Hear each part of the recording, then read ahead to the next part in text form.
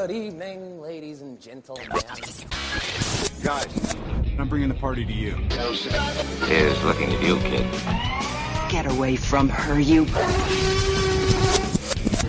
You're gonna need a bigger boat. Hey everyone, welcome back to This Is Film. We are recording our third consecutive episode.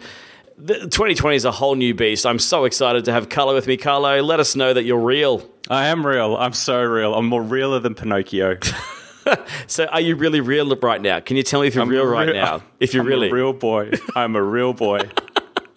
See, I was trying to get like some Method Man stuff happening in there, but I was trying to give you hip-hop references and you didn't take it. You didn't run with it. No, I like to just sweep the rug right out from under you, mate. Yeah, if I try and do any kind of lame setup podcast, like dad joke thing, you're like, no.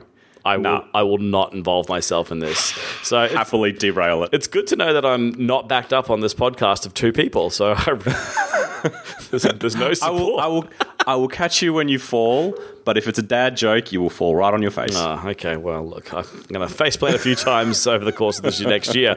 Look, guys, welcome back. It's been one of those weeks where we kind of actually saw the same thing. So we're going to talk this week about Birds of Prey, and if you want to have the entire title in there, and the fantabulous emancipation of one Harley Quinn. So this is a pseudo-sequel to Suicide Squad in 2016, as divisive as that was. Or was it? We don't know. We may be talking about that later, because our other topic we'll talk about tonight is the quote-unquote divide between audiences and critics. Probably most importantly, that the whole Rotten Tomatoes saga that it is, does that actually affect movie-going audiences and responses? And with that, we'll talk about IMDb and Letterboxd and things like that. So look, Carlo, we both went and saw Birds of Prey. Mm-hmm. We both wrote reviews. Your review is glowing. Mine is not as glowing as yours, but still quite strongly supportive of the film. You chose some colourful language, including the word Nutella, to describe your love and affection for this film.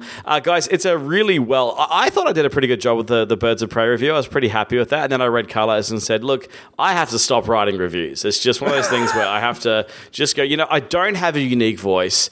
Carlo, he has a unique voice. And if you look at just what he says and how he puts it together, and the stats back it up, that the audiences, they love your work. So, Carlo, talk me through this nutty Nutella, chocolate sprinkled, smeared all over the camera experience that you had. Well, I went into Birds of Prey hoping for the best, and I actually got better out of it. Birds of Prey it had the cinematography of Matthew Libatic, who is probably one of my favourite cinematographers of all time. Black Swan, Iron Man. It's got the action choreography of Chad Stahelski, who directed John Wick films. And it's basically a kind of chopped and screwed version of Birds of Prey, which is a sort of all-girl team told through the lens of a breakup film, a getting back on your feet film, a kind of like emancipation, finding one's groove sort of film. And I loved it from start to finish. Everything. The music, the fight choreography. I was about to call her Harley Robbie for a second there. Good Freudian slip. Margot Robbie as Harley Quinn owns like the character and this film, and just doing some further reading about how much work she actually had put into being a producer and making sure that the vision of Kathy Yan was brought to life has sort of given me an entirely new perspective and a new respect for who she is. She's gone above and beyond just being sort of like, I guess, another pretty blonde that Hollywood sort of just looks for every few generations. She's now this sort of, she's taken the Hollywood capital that she's built up in a very sort of short period of time, and she's using it to the benefit of other women filmmakers, female actresses, and making sure that a sort of, I guess, a more diverse voice and more something more interesting is being produced in Hollywood. And what it does too, as a comic book film, is it shows that there's still life. Because I remember you were talking last week about the fact that, you're a bit sort of like woozy about comic book movies and what have you. Mm-hmm. To me, it sort of shows that there's still juice in the genre, and that there are still ways to create unique and interesting visions with this genre. So there's it's the idea of there's no one way to sort of tell a story within this genre or the subgenre or whatever you want to call it. Yeah, I had a blast with it, and I've seen it twice now, and both times, I walk out like just amped.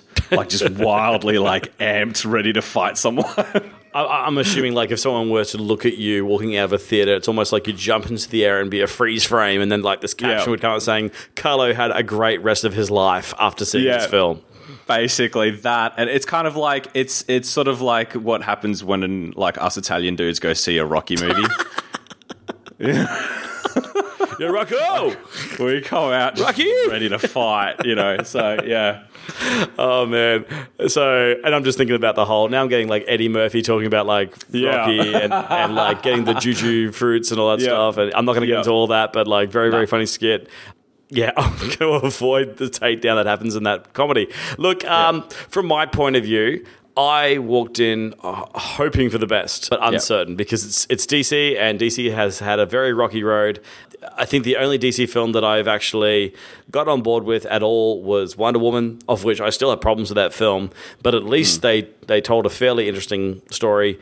I liked the whole sequence of a woman going into no man's land and using defensive maneuvers to repel male vitriol and violence, like bullets bouncing off shields and all that kind of stuff, to enable people to move forward. So I quite like the symbolism of that scene, even though that's, you know, very obvious symbolism. I still liked it. I thought it was really empowering. So I was really on board for that, and all Themyscira stuff was really cool too. So for me, Suicide Squad's a fiasco. But Margot Robbie was like, I said this in my review, my less Nutella-induced review. I said that like DC here has done a very smart thing. They've kind of kicked 90% of what was bad in Suicide Squad to the curb, and they've kept the 10%. And that 10% was really Margot Robbie. I mean, Margot Robbie's costume and just her personality and all that kind of character stuff she was doing in that film, it became a hit. Like, every girl dressed up as Harley Quinn that year, and you can talk about whether that's a good thing or a bad thing, but it certainly had its moment in popular culture. People quite warmed to her in a very way. It wasn't just the male gaze, it was also women quite liked the character as well. So seeing that be transformed and taken the Joker out of that situation, taking world building out of that situation, like this doesn't have to link to Justice League or Shazam or Flashpoint or anything. There's no Aquaman stuff. There's no someone coming in with a briefcase saying that they have an Avengers initiative or a Justice League initiative. It's just a standalone kind of film, and that's sort of refreshing in a way. Even though I like long-term storytelling like a Kevin Feige, it's nice to just have something that operates on its own terms in its own world. And I actually don't know why I didn't take note of this, but I had no idea how violent and how sweary the thing was going to be. I didn't realize they were going for the hard R in America and the MA over in Australia. I had no idea. I literally thought it was going to be Suicide Squad and it was going to be like a PG-13. So all of a sudden, when they're dropping F-bombs everywhere and like faces are being cut off and characters are exploding, I'm going, oh, this is violent. Wow, okay. And it's not just Deadpool. It's not, and some people are saying it's the female Deadpool. It's not that at all. It's something very, very different, because I always feel like, and I know you're a big Deadpool fan, I always think that Deadpool is very pat itself on the back. Look at me. I'm really smart and clever. I'm full of pop culture references, and that stuff's fun to a degree, but it feels very juvenile at times. This doesn't feel juvenile. This feels like some kind of crazy explosion of color and femininity and fun and quirk. It doesn't stop to point at itself and approve itself every few minutes. So yeah, I think the difference between this and Deadpool is the fact that Deadpool is if you look at it from through the prism of acting as a critique of the superhero genre, I think that's what Deadpool is. Yeah. And I think that's personally to me why I like it so much, because I love the superhero genre, but I also love it when they take the piss out of the superhero genre as well. This doesn't do that in that kind of fashion. This sort of just tells a very colorful, very vibrant, energetic, frenetic story through the eyes of someone who may or may not be completely insane. And that's kind of one of the points I made with my review, and that's the kind of thing I warmed to this idea when I left the theater and started conjuring my thoughts to what my review would actually look like, because I kind of went, oh man, they haven't learnt from their sins of Suicide Squad with this really ridiculous, disjointed structuring, because Suicide Squad seemed to start and stop and spend 40, 50 minutes just introducing characters. And then all of a sudden, bam, they're on a mission, but then it just felt like it went nowhere with that. Whereas this kind of did the same thing in a way where it introduced a bunch of characters, it stopped, it paused, it rewound, it showed something again. So we were getting repeated scenes from different perspectives. And I was bumping on that in the movie, but thankfully, Margot Robbie is so energetic and vibrant. I think vibrant's a great word for her, but she's just so in on the performance, so committed to it, and just winking at the audience. It's impossible not to like her. So I'm enjoying the performance. I like the design, the crazy, let's blow up, the chemicals plant and have fireworks and colors going everywhere. The whole police station confetti shotgun takedown thing was awesome. I was, when they're shooting up the sort of police station and the heroin or the cocaine goes into the air, and you go, oh, okay, I can see where this is going. So there's really, really fun sequences the whole way through. And the fact that the character and Margot Robbie are so acrobatic as well means that we get some really interesting fight choreography as well that feels different. I like that John Wick Man was involved as well. And then I had this thought. I'm going, man, I'm loving all these moments, but I'm still not so happy with the structuring and this use of flashback and rewinding and reframing things. And then I realized the film is literally taking Harley's unreliable narrator and making it the worst unreliable narrator ever, which means she might be the best unreliable narrator ever. But the whole idea is that her brain is so scatterbrained, and she's thinking of one thing and thinking of something else, and then she reminds herself of something, and then she has to pause to remember something. I'm going, so this is from her perspective. All this is from her perspective, and we're jumping all over the place, and that's kind of okay because that's what the character is. And so when I made peace with that, I started to enjoy the whole thing a lot better, and upon reflection, I'm like, it's fine. So I don't know how I'll feel about it on second, third viewings, but I'll also be looking forward to so much of it as well. There'll be moments where I'm really like, yeah, we get this moment in the cop station there. We get this moment here with the carnival of fun and the massive hands. And also, Ewan McGregor just screaming out, it's my stuff. This is my stuff. I died. That both times got the biggest laugh in the audience. It's the best. Which he comes in like a shark and just owns every scene that he's in. And I just part of me just wanted a whole movie just of him. Yeah. At one point, because I was just like, I really just sort of want to live with this character. Up until the point where he does some pretty horrible things too, like particularly one to like the one patron in his bar, that one scene. Yeah. I mean, and I was just I hate like, that. I couldn't. It just. But he just eats the scenery. Like he just munches on it, and he doesn't stop until the very end. Like I want more of this kind of Ewan McGregor.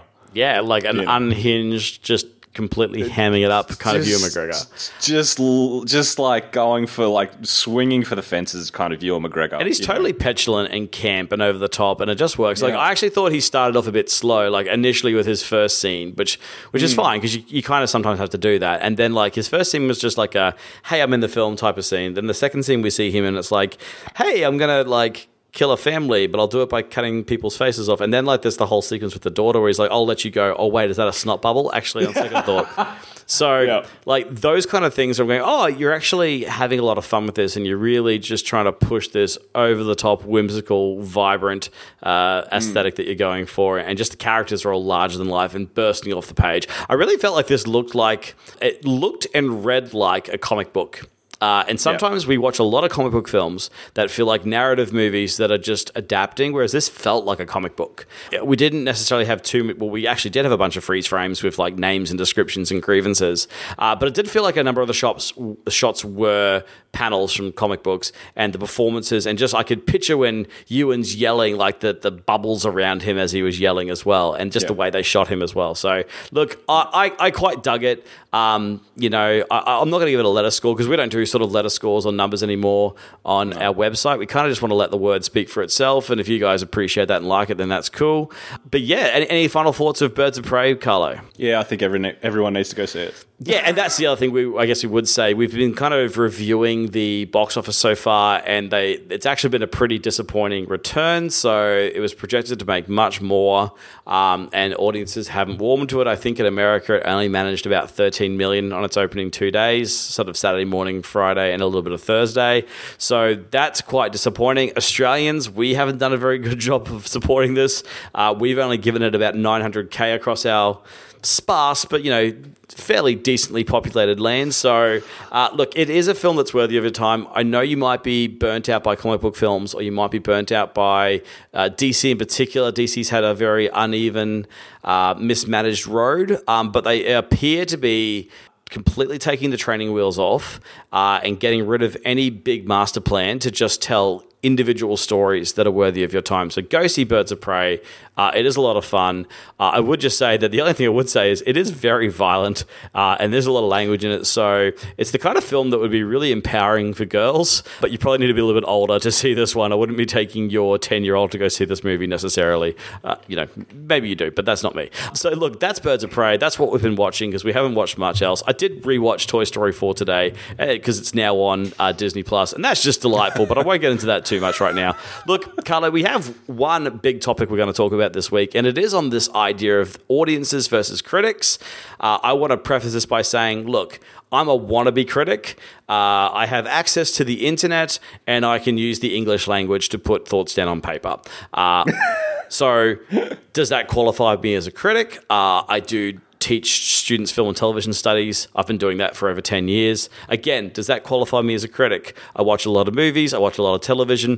I have film analysis books and textbooks that I read quite frequently. I'm writing assessment. I'm writing work programs that deal with looking at things like mise-en-scène, looking at narrative structure, all that kind of stuff. So again, does that qualify me as a critic? I'm going to say no. I am a film enthusiast. I'm a film teacher. So I put this moniker on as a critic, but I don't actually always feel like I am a critic. I'm trying, but, and in this modern day and age, so many people believe they're critics, and we live in a society where everyone wants to have their opinions heard. No matter how mean-spirited or nasty or plain wrong those opinions are, we live in a society where we share opinions and overshare opinions, and then we keep doing it. So, Carlo, do you want to take the lead a bit? Because Carlo, as he described to me just before we started this call, he went beautiful mind on this topic, and he was drawing scientific equations on windows, and he had imaginary friends talking to him about this whole debate. So, Carlo, I'll interject here and there, but you take the lead, mate. Audience versus critics, is it a thing? Well, I mean, as Paul Bettany was sitting in the corner of my apartment as I was going through all of these numbers and crunching, the statistics and what have you, there seems to be this sort of idea that there is a divide between audiences and critics. And I think what tends to happen is that there's this notion that a critic will recommend, will give 5 stars to something that Terrence Malick has done that would make general audience sort of fall asleep. But having gone through some of the Rotten Tomatoes stuff and having looked at some of the numbers and what have you, it doesn't necessarily feel like the case. I have sort of like fought back to this idea that there is a kind of divide between audiences and critics. And my initial argument would have been, I have a McDonald's theory. And the McDonald's theory is this, right? So let's say you're a critic. We'll take Peter Gray, our resident Rotten Tomatoes writer. We'll take him as an example. Let's say Pete is eating McDonald's every day, but he's eating the same meal every day, right? And by the meal, what I mean is you buy the numbers rom-coms, you buy the numbers thrillers and what have you, okay?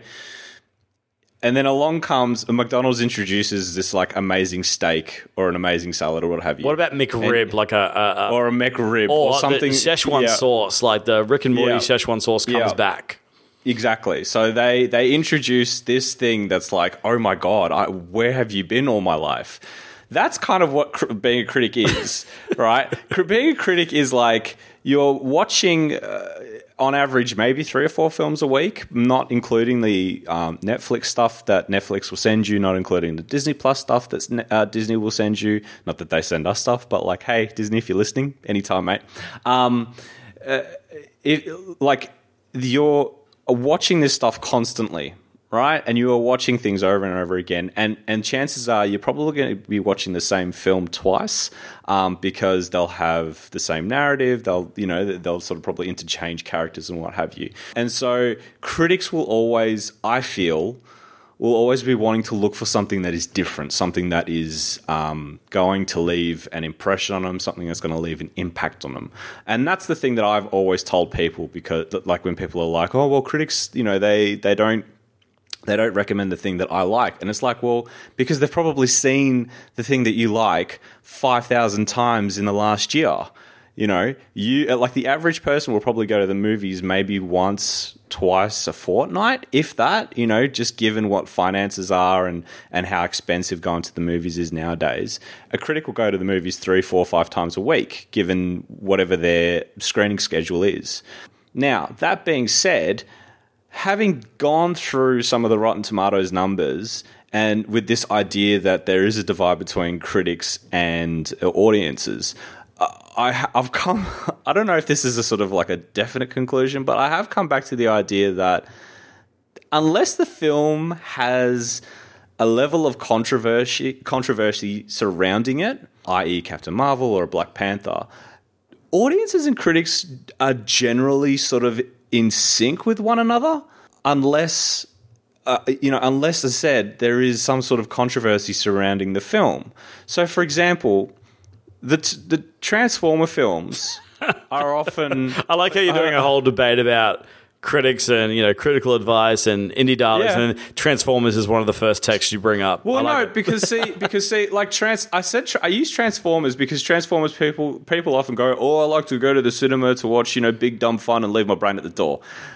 Turns out that's not actually the case. So I've gone back and I've had a look, and critics and audiences are actually quite in sync with a lot of those films. They're not as big of fans of them as one would expect. I think the reason why people keep going back to them is because they're a known quantity. They're the thing that you sort of know best. Now, if you go to IMDb, the ratings on those films are actually quite low. People aren't huge fans of them. So it got me thinking. So I started to, as I said, I started to beautiful mind this a little bit and started to go through quite a number of other films and TV shows as well. And I just found that, particularly on Rotten Tomatoes, because I look at Rotten Tomatoes because that's the thing that is used as an aggregate for a lot of these things, and marketing. When marketing a film, the marketing team tend to use the Rotten Tomatoes score as you must come see this movie because all the critics love us. Critics are generally... So the audience and the critics are generally in sync with one another. There may be a discrepancy of about 20% here and there, but unless Brie Larson has said some mild comments about white critics, or there is a black male lead in the role, in a sort of like a kind of leading a fantastical African nation, I don't see this notion of audiences and critics not liking the same things as one another. We do. It's just I think we look at it from a sort of a more, I don't want to say refined because that makes me sound like a bit of an elitist douche, but we just look at it through a different lens. Just given how much cinema a critic and a reviewer will tend to ingest. Okay, well, I just stumbled across a really awesome review for Joker on Letterboxd recently. It was literally just about, 9-10 words. And it wasn't like a full-on critic. Letterboxd is another community for those who don't know. It's basically like a social media for film people.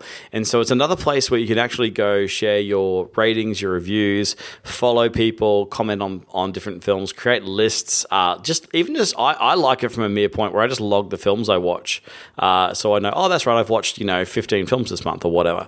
So I quite like Letterboxd. I'm not being paid to represent these guys, but it's getting quite big with its reach, so people who are sort of getting onto the network. And as the numbers grow, you're going to get more and more opinions, you're going to get more diversity of thought, things like that. Anyway, there's a review I saw about the Joker, and it reads like this. If you've never swam in the ocean, then of course a pool seems deep, which I think kind of summarizes what you've kind of said. And I also have very similar notes to you. And the McDonald's analogy is perfect. I had something less. Again, you always use like like food analogies. You're like the Tarantino of film criticism because it's all about food. You're very Pulp Fiction-y. It's, you know, $5. I love me a Big Kahuna burger. Big Kahuna burger. That is a damn good burger. You know, $5 shakes, you know, a Royale with cheese, all that kind of stuff. So, as a fake critic person that I agree with you, I don't get to go as much as I'd like to, but there were times where I have invites to up to 4 or 5 films a week. And if you go see 4 or 5 films a week, it starts to blur. It starts to blend together. And you can't differentiate sometimes what you saw here and what you saw here, because if it's very similar, if you see a bunch of run-of-the-mill comedies or dramas or even action films, it's the stuff that stands out that really hits you. And when you cannot predict, so I often quote to my kids, I said, look, you can't probably watch this until you're a bit older, but The Lobster is one of those films where I could not tell you what was going to happen in the next scene. Every scene was something very, very different out of left field. I couldn't predict to you what was happening. And for that reason, I was having a love affair watching that movie. Now, my wife was freaked out by it, watching it the whole time, going, I don't like this. This is really odd. This is really freaky. I don't like this imagery. What the hell's happening here? And I'm like, I'm sorry. I love it. Like, that's all I could say to her is just like, I'm just having the best time in the movies right now. And like, my wife watches a fair amount of stuff, but for me, and she tells me like, why do you want to watch, you know, scary films and horror films and, you know, art house films and surreal films? And I'm going, because I want something different. I don't want to eat McDonald's, Carlo. I want to order in some HelloFresh. I want some fresh ingredients. I want different tastes and flavors. When I go to a restaurant, I'm going to try the local cuisine and I'm going to see, well, what's the chef's special on this one? I don't want to order from the menu. I'm notorious for going for restaurants and ordering something that's not on the menu. So, and I think that's what like a lot of sort of critics fall into that sort of category. And again, like, everyone wants to share their opinion, and it comes down to things like your worldview. I mean, you and I, Carlo, have a lot of things that we have in common, our age, our likes, but we have a little bit of difference, obviously, with family of origin stuff. And we, for the most part, will sit down and agree that we like these films. But there are films where I can't believe you like it. I'm going, what the hell? And he'll give this film like a glowing review. And I'm like, what? Oh, man, I'm embarrassed to run this site now. I remember very specifically when I told you I liked Assassin's Creed, like when I got out of the movies, and your first response was, are you sure about that? I remember Batman versus Superman. I called you. Oh, that was a heartbreaking conversation. And we had this, like, I drove, because that screening was at Indooroopilly for me, which is like a 50-minute drive. And we had a long call. Like, for everyone who doesn't know, Carly's down in Melbourne. I'm in Brisbane. That's, like a 3-hour flight. We had this long conversation. And I'm like, I love you, but what the hell, man? Like, why? Why do you like this? I like shiny things. What can I say? And I know. And that's the thing. Like, you actually like shiny things. And Peter Gray is really good at finding the positives even in films he doesn't like. So he very rarely, unless it's called Cats, will destroy a film.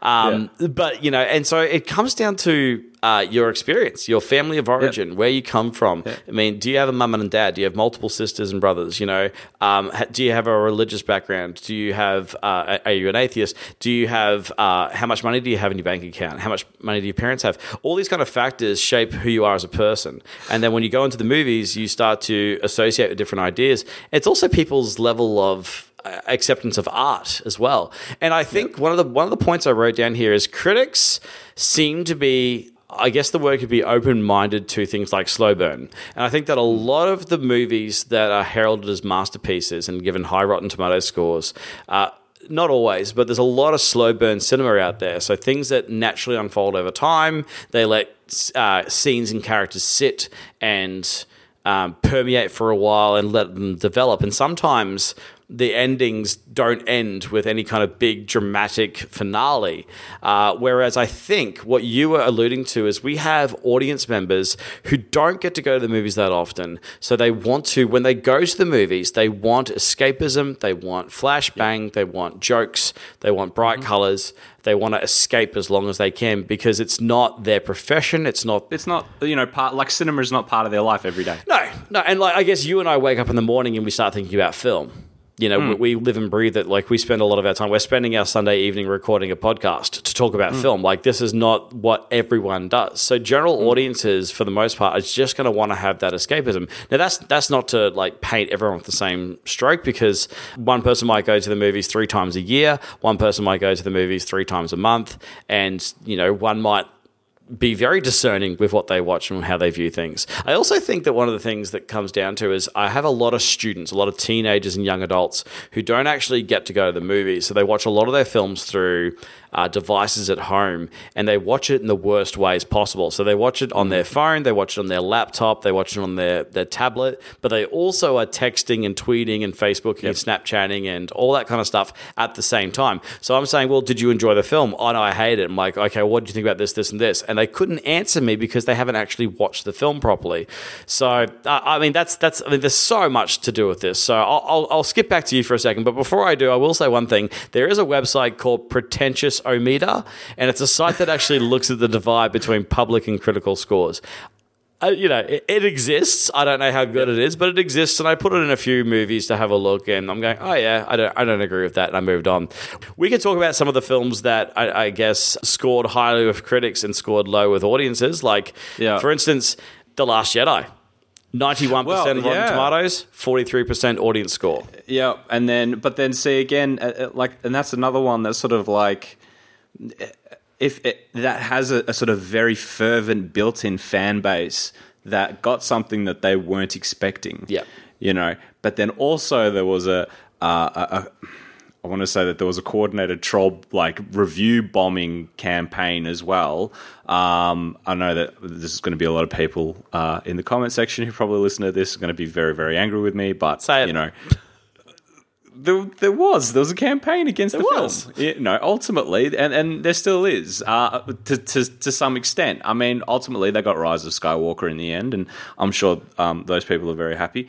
But you know, the critics saw The Last Jedi and got something different, and they loved the fact that it was something different. Then they saw The Rise of Skywalker, and if you saw a lot of the criticism, and see, like, it's 52%. I don't regard 52% as a failure. I regard it as mixed. Yeah. You know, critics were divided. And that's the other thing about Rotten Tomatoes, is the fact that the way that they aggregate the scores is not nuanced or subtle enough.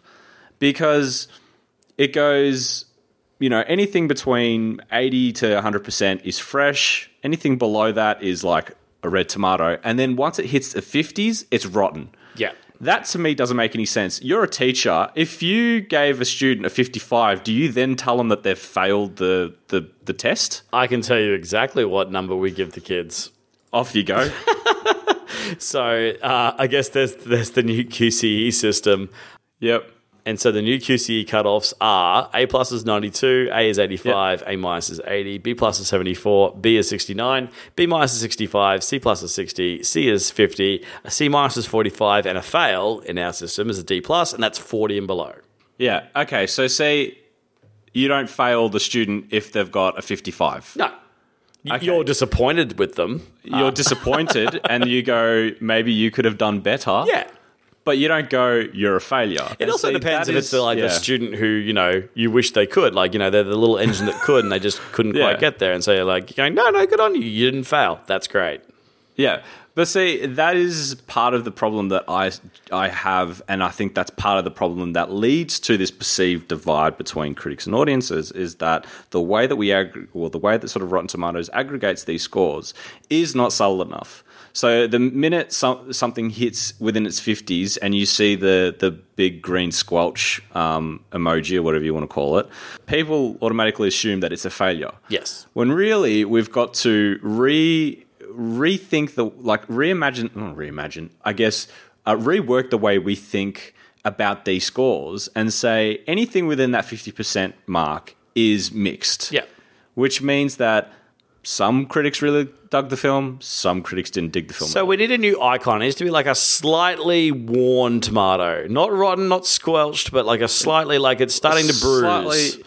Slightly like it's been in the fridge. Yep. It's got a couple of days of use. Yep. You've got 2 days to use it in a salad. If not, you got to chuck it out. Part of it's a little bit squishy, so you cut around that, which actually I think is a really good analogy for a 50% film, because you're going, you know what, I could cut out half of this film or a quarter of this film, and there's still enough good there for me to like this film. So maybe we need to that's the way we can get on Rotten Tomatoes, Carlo, because you and I are both not Rotten Tomatoes reviewers, and our man Peter Gray is, and I have applied several times. I mean, I've got a long history of Rotten Tomatoes. I've been following this site for probably close to 15 years, maybe more. It might. I can't remember when I first discovered them, but it would have been when I was sort of in university and discovering what film was really about and started watching everything I could. Like, that's when I devoured cinema.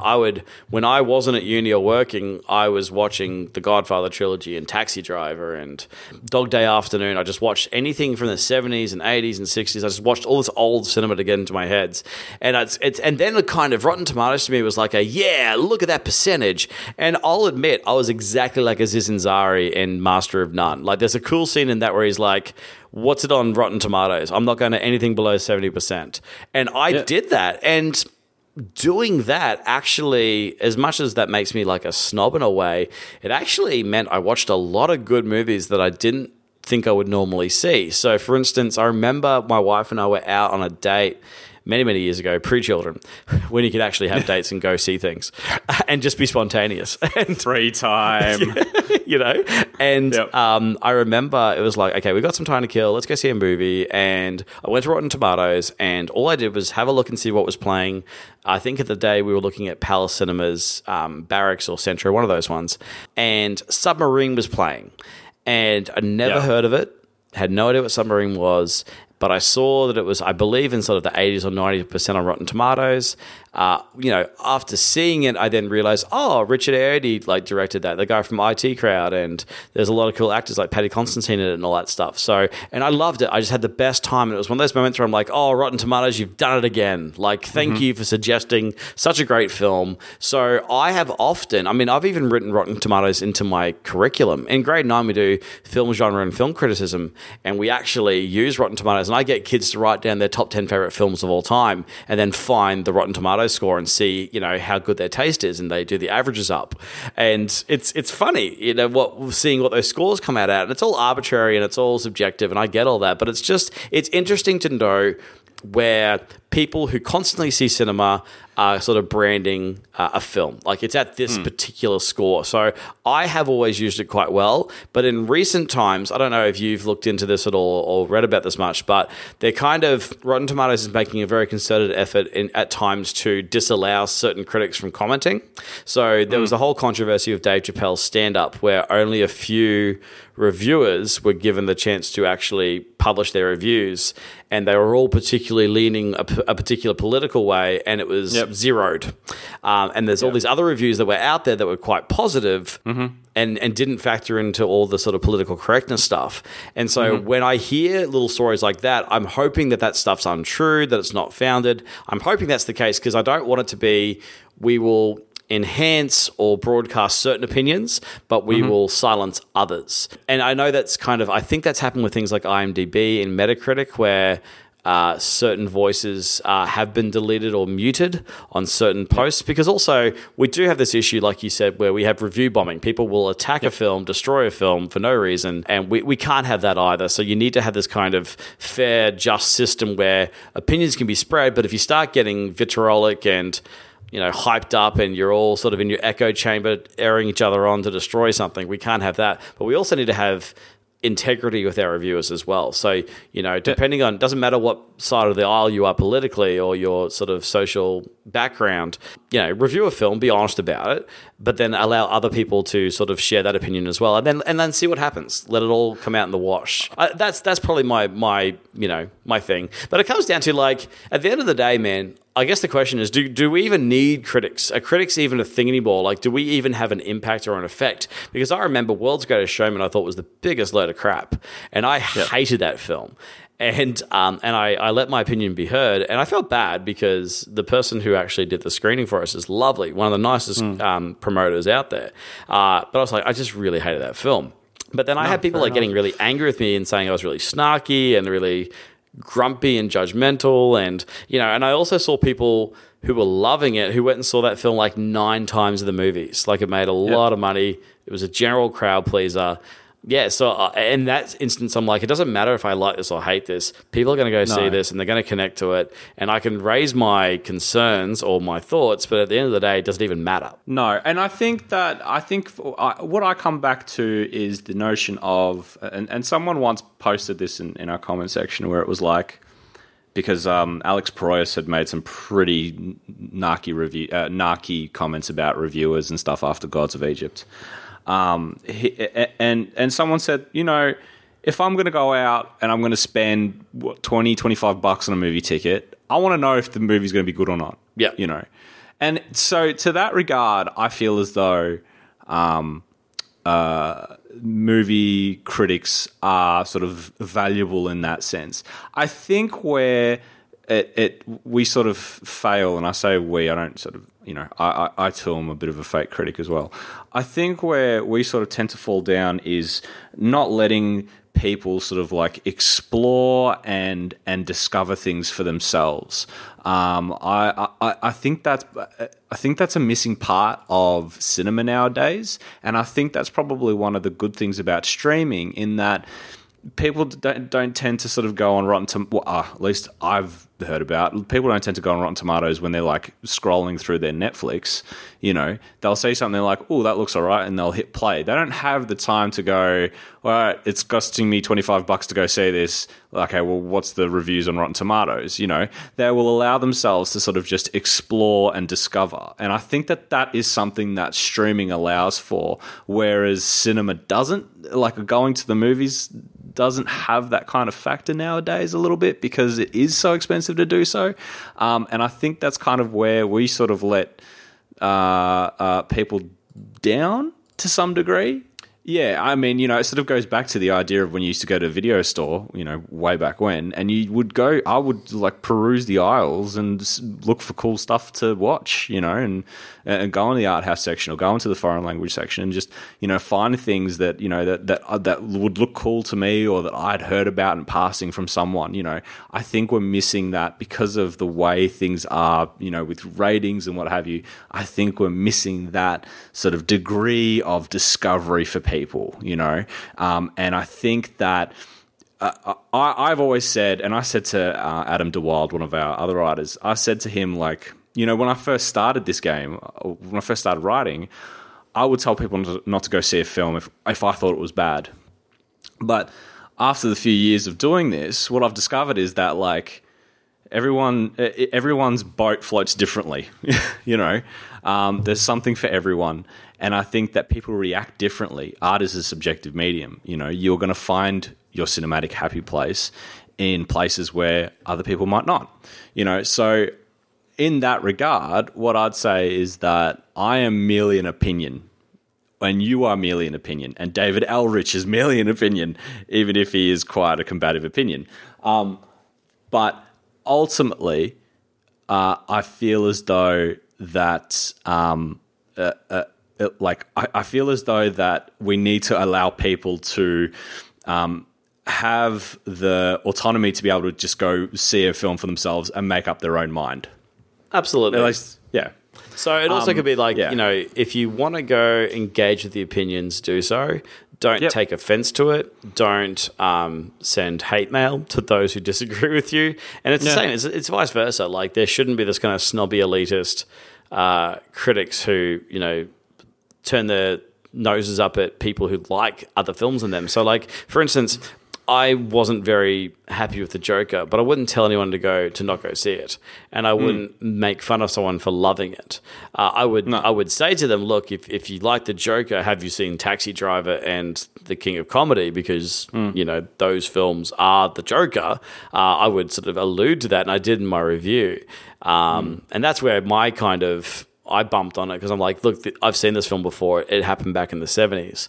But some people don't have that kind of cinematic knowledge, and some people don't have the time, and they might be new, and they might not watch a lot of stuff. So again, we don't have to be snobs about this. We don't have to be elitist about this. We can let people enjoy it and go from there. Except if you like The Rise of Skywalker, then you're just dead to me. Jokes. It's fair enough. Jokes. I think that also too is that we're in an era where it pays to click. Oh yes, right. So if I'm the editor, a major editor of like a major movie website, and it costs, and I have to pay my mortgage, I'm going to tap one of my writers to be like, can you please do a hot take?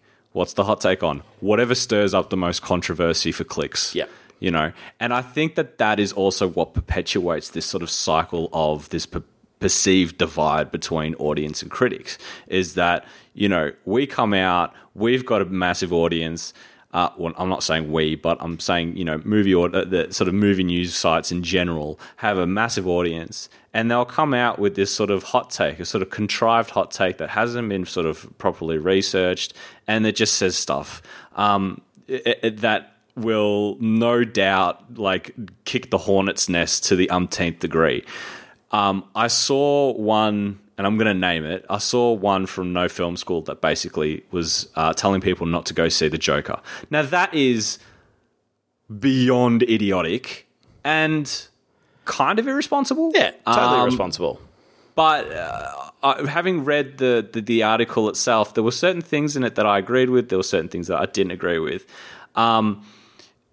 But to sit there and say you shouldn't go see this film, and it was following comments like the idiotic comments Todd Phillip made about, you know, cancel culture and woke culture and all this sort of stuff. For me, that is an irresponsible thing to do. You know, and for me, that just perpetuates this idea that, you know, critics and writers are an elitist group, and we're the tastemakers and we're the people who tell you what to go see. Yeah. I don't agree with that at all. I think I saw The Joker. I saw it once. I didn't really sort of have a compulsion to see it again. I might maybe later on down the track. But when I was talking to people about it, I said, this is what it did for me. This is the confusion. This is the issues, the things that I really liked about it. But you should go see for yourself and make up your own mind, because I'm just an opinion. And you might get something differently out of it. And I think the cool thing about The Joker, like love it or hate it, I think is a kind of cinematic Rorschach test for a lot of people, because people are walking out of it getting different things out of it. You know, it is not one thing to everybody. It's a bunch of different things to a bunch of different people. And I think that that's sort of like the beauty of the film to some degree. And I think it's kind of like its hidden genius, whether or not Todd Phillips, you know, thought that was going to be a thing. I doubt he did. But ultimately, that is what it's turning into. And I think that, you know, we can't then, as a community of writers, turn around and be like, you shouldn't go see that film. Like, that is beyond stupid. Yeah. Totally agree. Yeah. So, look, we've kind of discussed this through.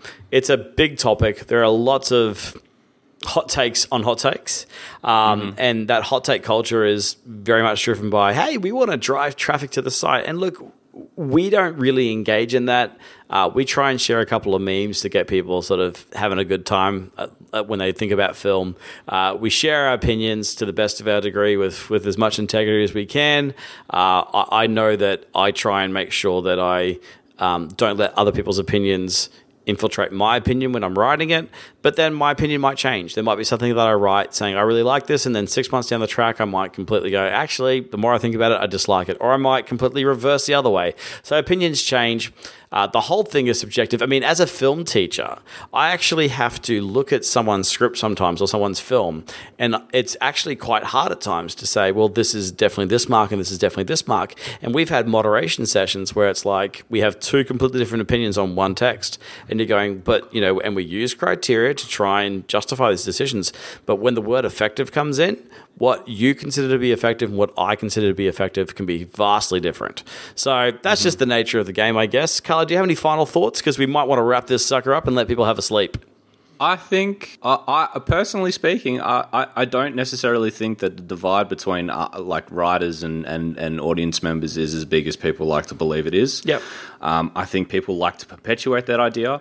I think that people tend to like to perpetuate an idea of the elite versus the people. But ultimately, I think that, if you took the people out, if you took the writers out who are just there to sort of gain notoriety, who are just there to gain a sort of name in the game and sort of want to be, talked about, if you took those guys out, what you're left with are a bunch of writers who are trying to do their best, who are wanting to, who are probably on the same page as you when they see a film. You'd be surprised at how many critics actually dig the Fast and Furious franchise, But I would say, I don't believe that there is as big a chasm between writers and audiences as people would perceive there to be. And I think that the sooner we start to sort of like think about that and sort of think that we're all on the same page together, I think the better off your movie-going experience is going to be. And the only other thing, too, that I'd recommend is just, like, if there's a film that you see that's getting bad reviews, go see it regardless. Like, if you saw a trailer, let's say you saw Hellboy and then you read Shane's review, still go see Hellboy. Yes. Still go find it, track it down on Blu-ray, see it for yourself. And if it's as bad as Shane said, well, then, Shane knows what he's talking about. But if it's not, if you actually dug it, then that is your taste. That's something that you like, and that is okay. It's okay to like the things you like. It's totally okay. It's absolutely okay. So I would recommend people not sort of worry about too much about this idea of an elitist thing. I can't personally recommend someone go see The Lighthouse, except for Shane. And look, and that's what I said in my review. Shane so and Benji Taylor. You are the only two people in the world that I know that I can be like, you know what, go see The Lighthouse, bro, because I know you're going to love it. I actually had a really cool moment this morning. So, the Lighthouse review that I've written has not had a heck of a lot of traffic toward it. So if you're listening to this, go read The Lighthouse just for a good old time for reading purposes. But I actually liked it on our Facebook page. I shared the article, and there was at least two people who loved the film, and they were quoting some of William Dafoe's crazy antics back on the page. So, and that's the stuff that actually makes film communities fun. People who love movies, engage in movies, remember movies, quote movies, live and breathe movies. That's the kind of stuff we love to talk about. So, look, we'll wrap it up there, mate. Yep. Guys, don't review bomb. Don't attack a film. Don't sit on like your little corners of the internet festering over a female-led superhero film or an African-American-led superhero film or a little horror film over here or a little drama film over here. Look, if you don't like the film, that's fair enough. That's fine. Go watch the movie or watch something else completely. If you're a reviewer, bear in mind that some of the words we use might actually denigrate the work of a lot of hardworking people. That's what I always come back to. But, we'll share our opinions honestly, and we'll have a polite discourse. That's the world we're going to live in. A polite, egalitarian, lovely, less hate-filled conversation. The optimism is turning into naivety here. Oh, look, I'm holding hands and singing Kumbaya over here, man. Look, this is Film. Thank you so much for checking in with us. Check out our website. Check out our Twitter feed. Check out our Facebook page. Enter our competitions. We have one for The Invisible Man popping up soon. We hope you have a wonderful week. We'll check in with you sometime soon. Have a good day. Go see Birds of Prey. See it. That man is playing Galaga. Thought we wouldn't notice, but we did.